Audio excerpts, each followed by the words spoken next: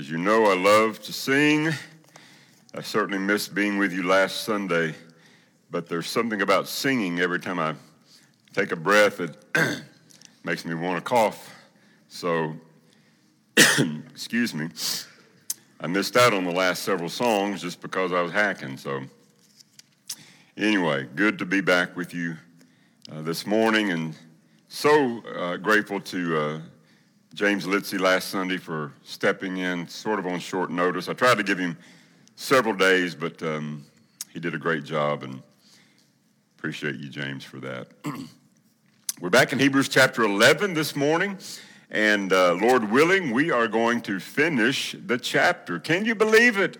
I know you never thought we would get through chapter 11 of Hebrews, but we're going to do our best this morning. I'm sorry. The heroes of the faith, that's what we've been talking about. We've been looking at a lot of different individuals listed here in Hebrews chapter 11. A hero sacrifices himself for the good of others. That's what a hero is. We looked at Moses. Moses was a hero. He gave up a comfortable life to lead a nation of complainers for 40 years. Abraham was a hero. He left his home, all that was comfortable to him, all that he knew, to follow God to a strange new place. If you want to be used by God, you have to be willing to sacrifice, to do his will. That seems to be the very definition of a hero. They forget about themselves. They surrender their own desires for the good of other people. Our flesh cries out to be satisfied, oftentimes to take the easy way. If we are to live by faith, then we must learn to crucify the flesh and to begin to live for other people. And the promise is that if we will do that, if we will live by faith, we will reign with Christ. If we will live that kind of faith out in our lives. I really like Isaiah in the Old Testament. Isaiah chapter 6. This is a very, very familiar passage to you, but I just want to share it with you again. Isaiah chapter 6. Isaiah sees the Lord in the temple. Isaiah chapter 6, the Lord. I heard the voice of the Lord saying, "Whom shall I send, and who will go for us? And I said, Here am I, send me." I've always loved that about Isaiah. God says, who can we send? Who's going to go for us? And Isaiah raises his hand. He says, here am I. Send me, Lord. That begs the question, are we willing to follow and to serve Christ when no one else is, when no one else will? That's what we see here in Hebrews chapter 11. It's what we see in the heroes of faith all throughout the Word of God. Men and women who desired to do God's will. Hebrews chapter 11, let's pick up in verse 30. The word of the Lord says, "By faith the walls of Jericho fell after the people had marched around them for 7 days." Now go back to verse 29. Excuse me, we finished with this last, two weeks ago. Moses has led the children of Israel out of Egypt. Verse 29, by faith the people passed through the Red Sea as on dry land. But when the Egyptians tried to do so, they were drowned. So there at the end of verse 29, we have the children of Israel crossing the Red Sea on dry land. The Egyptian army tries to follow. God closes the waters. They're all wiped away. They're all killed.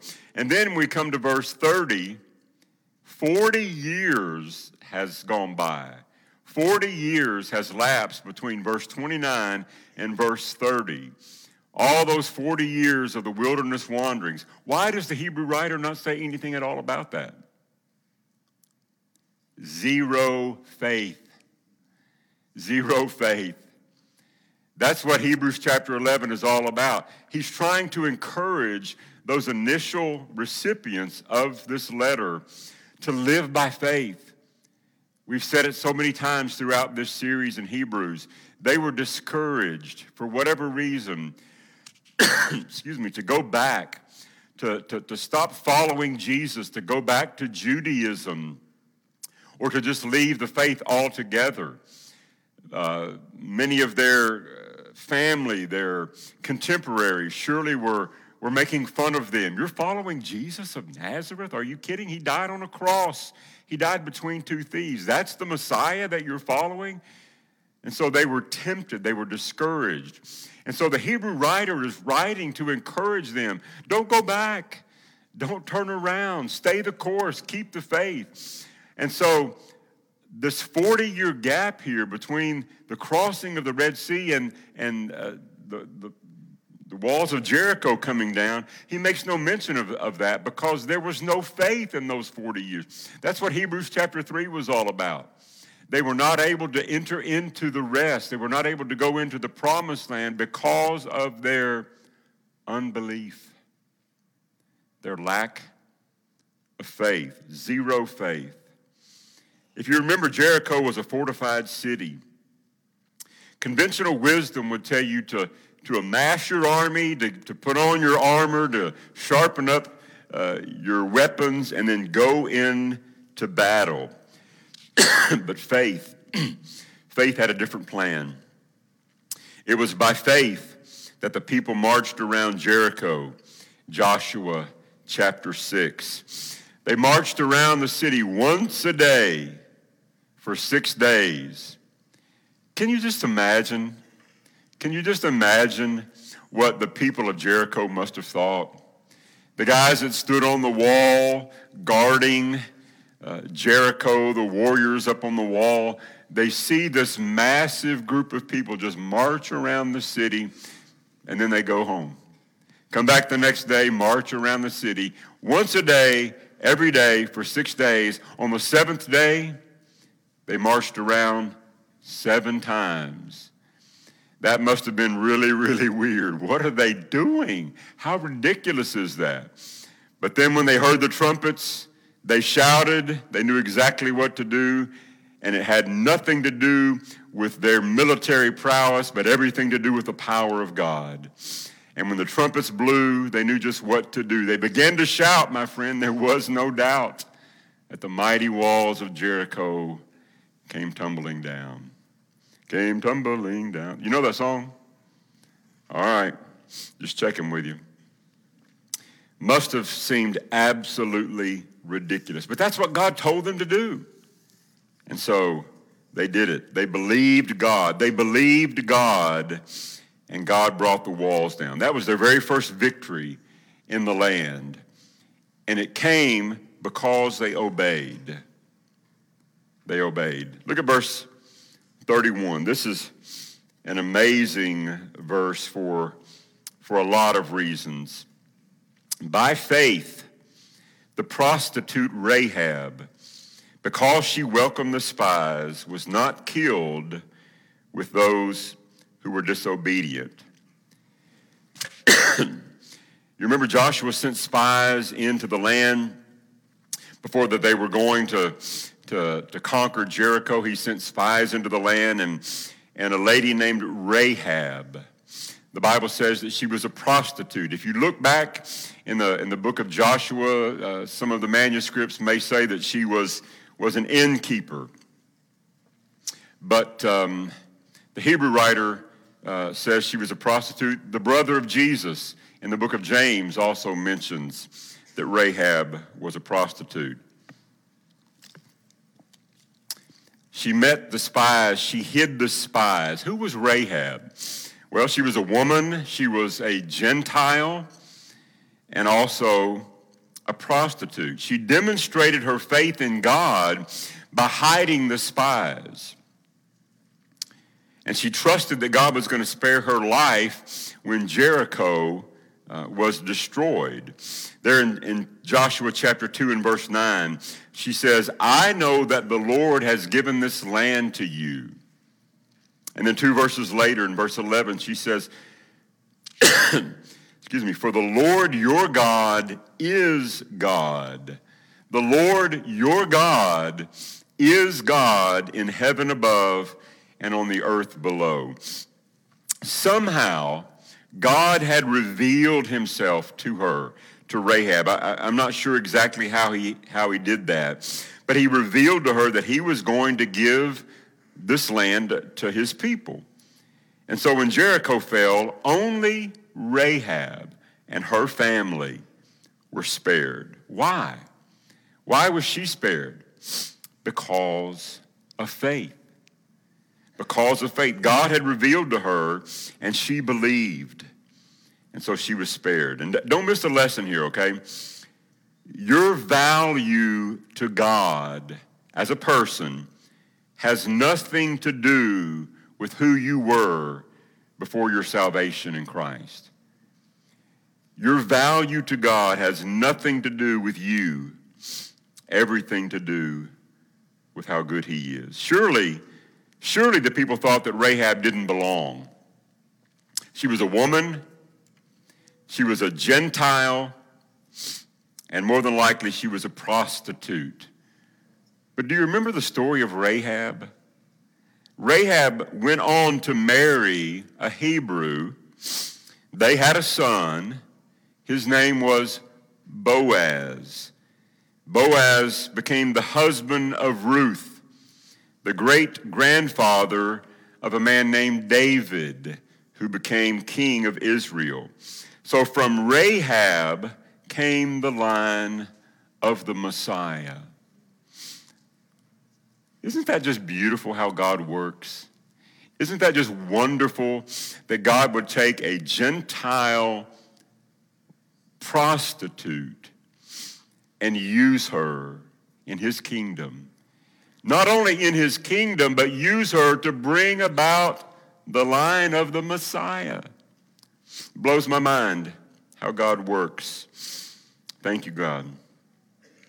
God's work in history is not limited by people's past or their failures. Rahab was not saved because of who she was. She was saved because of who God is. You know, a lot of times people make mistakes. I read the story recently. In 1990, in Ottawa, Canada, there was a 24-year-old man by the name of Danny Simpson. He went to jail for robbing a bank. He robbed the bank. He got about $6,000, and then very quickly he was captured and he was taken to jail. When you rob the bank, you don't get to stay at the bank. You go to jail. But in the commission of the robbery, he had used a .45 caliber Colt semi-automatic pistol, which turned out to be quite the antique. It was made by the Ross Rifle Company in Quebec City, Canada in 1918. They said on the open market, the gun was worth a minimum of $12,000. On the high end, to a collector, the gun was worth about $100,000. If you remember, Danny Simpson robbed the bank and got $6,000. If he had only known what he had in his hand, he could have taken it to any gun dealer and gotten at least twice what it was he got from robbing the bank. If he'd only known what it was that he possessed and how valuable that was. And I think that so many Christians, so many of us, even us here this morning, we don't realize what it is that we possess, and we don't realize how valuable it is. So many times we're looking for the will of God. I just wish I knew what God's will was in my life. I wish that I could experience God. Listen, God is here with us. He is here this morning. He is present. We invited him. Holy Spirit, you are welcome here. That's what I said this morning, and I meant it. If you are a blood-bought Christian, saved by the grace of God, the Holy Spirit of God dwells in you. If we only knew what it is that we already possessed and how valuable it was. I wonder how many different decisions we would make in our life. I wonder how many different decisions I would make in my life if I only lived in the knowledge that the power of God is truly with me at all times. You know, we often use the verse, and we've taken it out of context so often. I know I've shared this with you, but in Matthew 18, where Jesus is trying to get people to come together, he's trying to get, if your brother sins against you, go and show him his fault just between the two of you. And if he listens to you, you've won your brother over. If he doesn't listen to you, take another brother, take some witnesses with you. If that doesn't work, take it to the church. That's the whole context of Matthew 18. And then at the end of that, it says, where two or more are gathered in my name, there I am in the midst of them. There I'll be with them. And you and I have always said, we've always heard, preachers have said that if two or more Christians are together, you can come together and worship God because God is with you. He's there in your midst because that's what the Bible says. Where two or more are gathered, there I am with them. That is not what that text says. When you are at home by yourself, if you are a blood-bought Christian, God is with you. There's never a time where God is not present in your life if you are a child of God. It doesn't take two or more Christians together for God to be present. That's having to do with reconciliation, and that's another topic. We'll not get through Hebrews chapter 11 if you ask me to preach on that. We don't realize what we already have, what we already possess. God's power is unlocked in our lives, listen, when we walk by faith and obey his word. I mentioned this Wednesday night in class. There's something about obedience. There's something about when we take a step of faith, when God says, I want you to do this, and we say, okay, God, I'll do that. Yes, sir. Yes, Lord, I'll do that. There's something that God does in our minds and in our hearts and in our lives when we take a step of faith. We cannot get it any other way. You can read about it all you want to. You can read the scripture until the cows come home.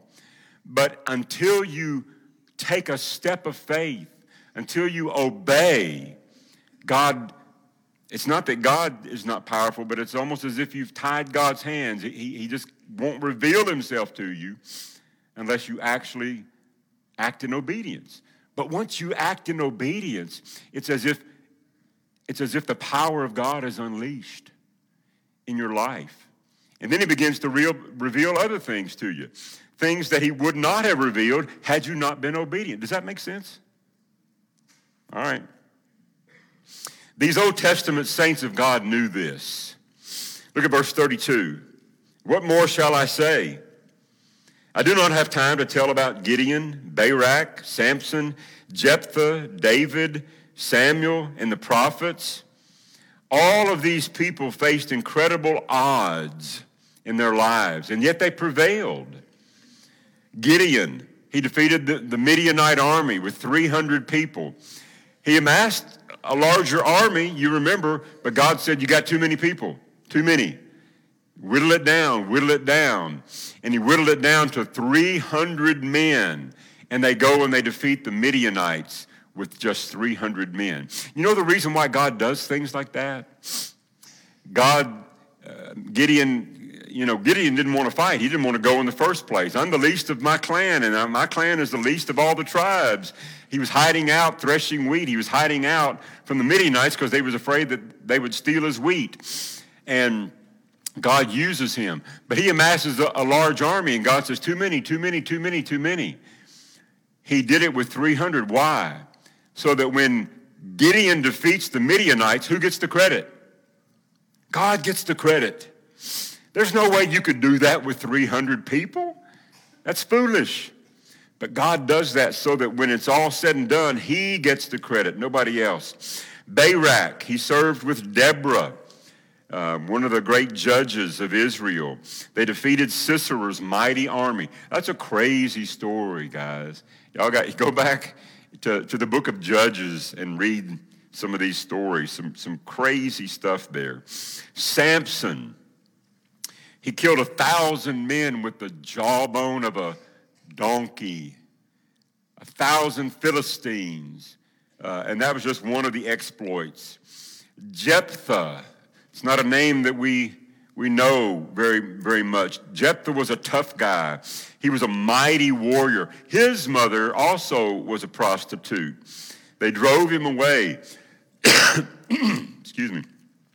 His family drove him away. They said, you'll never have a share of the inheritance. You have a different mother.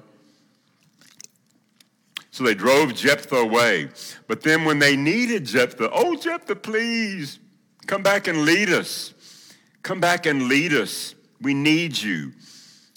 So they begged him to come back, and the Spirit of the Lord gave Jephthah the victory over the Ammonites. David, we know the story of David. He killed Goliath. He became a king. He became a man after God's own heart. Samuel, the prophets, they fearlessly proclaimed God's word even when the people didn't want to hear it, even when it was unpopular. How did they do that? How did they do that? Verse 33, who through faith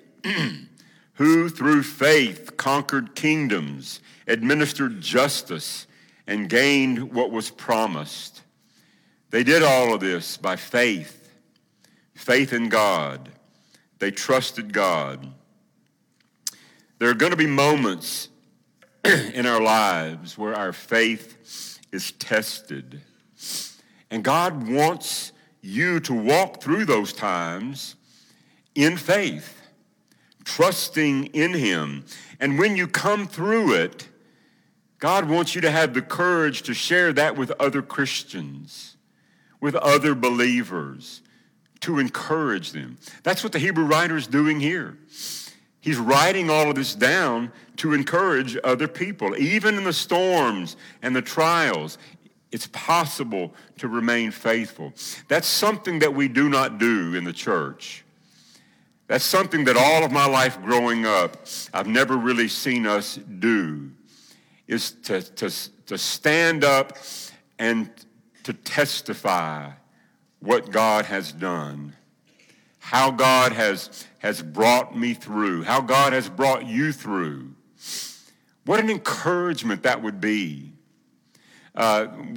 We do a thing back in Texas called Higher Ground, and I'm talking to some of the guys there about possibly bringing that here to southern Indiana.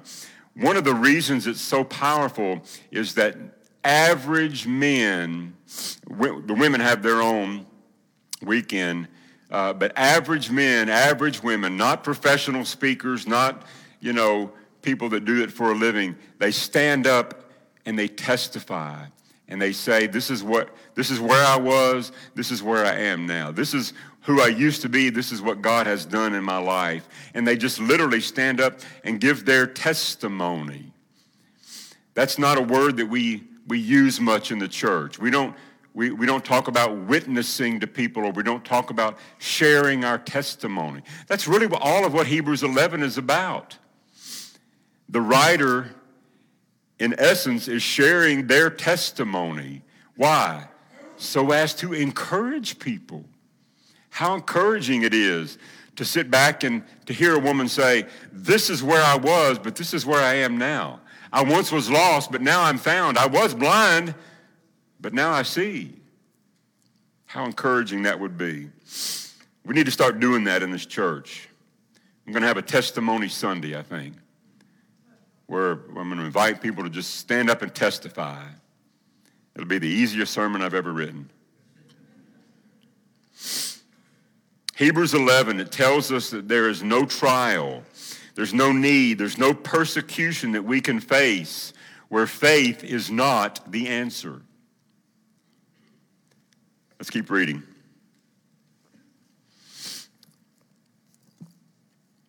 Who through faith conquered kingdoms, administered justice, and gained what was promised, who shut the mouths of lions. Does that remind you of anyone? Daniel in the lion's den. Oh my goodness. He goes into the lion's den and they're salivating, they're hungry, and God closed their mouths. He probably slept like a baby that night. Quench the fury of the flames. Who does that remind you of? A little Shadrach, Meshach, and Abednego maybe? They put them into the furnace. They said, crank up the heat hotter than it's ever been. And so they did. And then the soldiers and the guards were consumed by the fire. They couldn't even get close to it. They were killed. But they throw in Shadrach, Meshach, and Abednego. It says they came out and they didn't even smell like smoke. They quenched the fury of the flames. They escaped the edge of the sword, whose weakness was turned to strength, and who became powerful in battle and routed foreign armies. We think of all these guys we just talked about, Gideon, Barak, Samson, Jephthah. They routed foreign armies because they had faith in God, because God enabled them by the power of his Spirit to be victorious. But look at this next verse, verse 35. This tells us something very important. Women received back their dead, raised to life again. We think about Elisha and Elijah, young men who were dead, their mothers received them back. The prophets raised them from the dead. Women received back their dead, raised to life. Look at this. Others were tortured and refused to be released so they might gain a better resurrection. Some had victories even over death, and yet some were tortured and were killed. Let me just say, having a steadfast faith doesn't mean you always get what you ask for. But it does mean that God will walk with you every step of the way. The old song, some of you may remember, you can't always get what you want. You can't always get what you want, but you get what you need, right? The Bible doesn't say that just because our faith is strong that we're going to get what we want, or we're going to get what it is that we pray for. You know, we serve a God who knows something more than we know. We serve a God who knows the big picture, who sees everything from start to finish, from beginning to end. You and I just see the here and the now. And so, yes, we pray in faith, but it doesn't mean, even if our faith is strong, that we're going to get what it is that we're praying for. But God promised us that he'll never leave us. He'll never forsake us. I will be with you every step of the journey. And that's why we sing songs like Just One Glimpse of Him in Glory Will the Toils of Life Repay. Just one glimpse of Jesus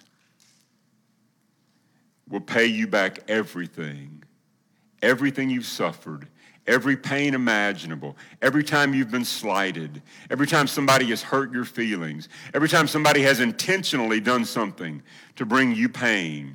Just one glimpse of Jesus will make it all worth the while. You know, that's one thing we don't like to talk about learning how to suffer. Nobody wants to suffer. Nobody wants to get really good at suffering, right? You only get good at something if you do it a lot, you know? Nobody wants to be a good sufferer. But we are spoiled in the Western world. We are so spoiled. Suffering is a normal part of life for most people. Did you guys realize that? Outside of our Western comfortable world, suffering is just a normal part of everyday life. And I'm not talking about for Christians, I'm just talking about for people, but especially for Christians, even today, suffering is a very normal part of their existence. But by faith, they know that there is something better than this life. And so they continue on. Let's continue on reading. Verse 36. Some faced jeers and flogging, while still others were chained and put in prison. They were stoned. They were sawed in two. They were put to death by the sword. These are our early brothers and sisters. I guess I can't say that they're Christians because Christ hadn't even been born yet. But these early believers in God, so many of them, not only were they jeered and made fun of, but they were beaten, they were flogged, they were stoned, they were sawn in two. This reminds us of Isaiah the prophet. The prophet Isaiah, history tells us that under King Manasseh, he was hiding out in a big cedar tree for his very life. And when they came and they found him, they took a saw and they cut him in two. They just sawed the prophet in two. These were our early believers in Jesus, our early believers in God, if you will. And notice what it says about them.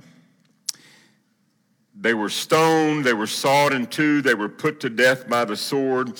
They went about in sheepskins and goatskins. They were destitute, persecuted, and mistreated. The world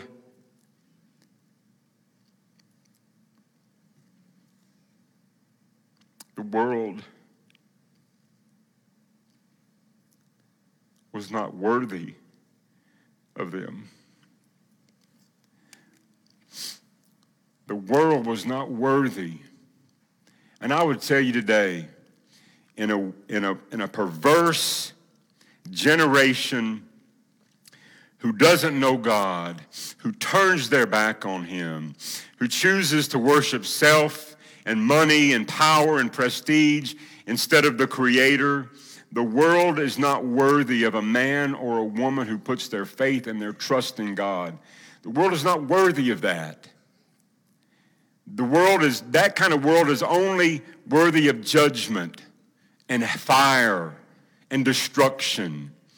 A man or a woman who puts their faith in God in spite of what the world around them is doing, in spite of the mockery and being made fun of. The world is not worthy of men and women who love God. It wasn't then, and it's true today. They wandered in deserts and mountains and in caves and holes in the ground. We have brothers and sisters today in parts of our world who live like that still, who cannot worship God openly and freely, who have to hide. They hide in homes. They hide in places just so that they can be with a few brothers and sisters in Christ who believe in God. That's true even today. We don't like to talk about suffering.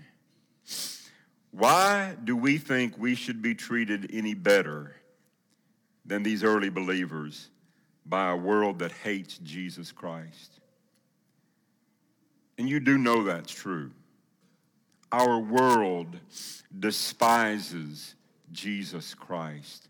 Why do we think as believers that we should have it any better, any easier?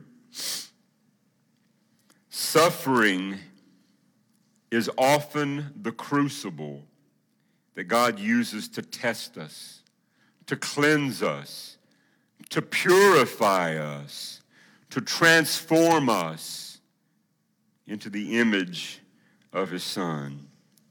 Faith produces a righteous life that pleases God. It's not about coming to church an hour or two a week.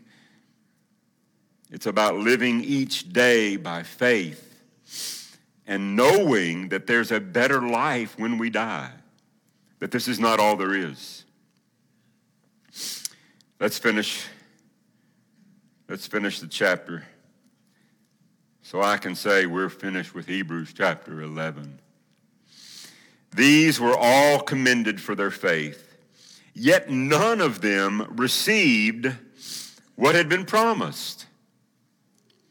You say, what's the point of it? What's the point of following God if you don't get what you've been promised? They didn't receive it in this life. See, too many of us give up too quickly. We give up. You know, they say it's darkest right before the dawn. If you've ever gone out deer hunting, you know that's a true statement. It seems like right before the sun comes up, that's as dark as it gets. But if you could just hang in there, if you can just stay awake a little while longer, then the sun begins to rise. And then it begins to illuminate everything. There are so many of our brothers and our sisters that when times get hard, their faith crumbles. They don't stay with it long enough. If they could just hang in another day, another moment, another minute, have faith.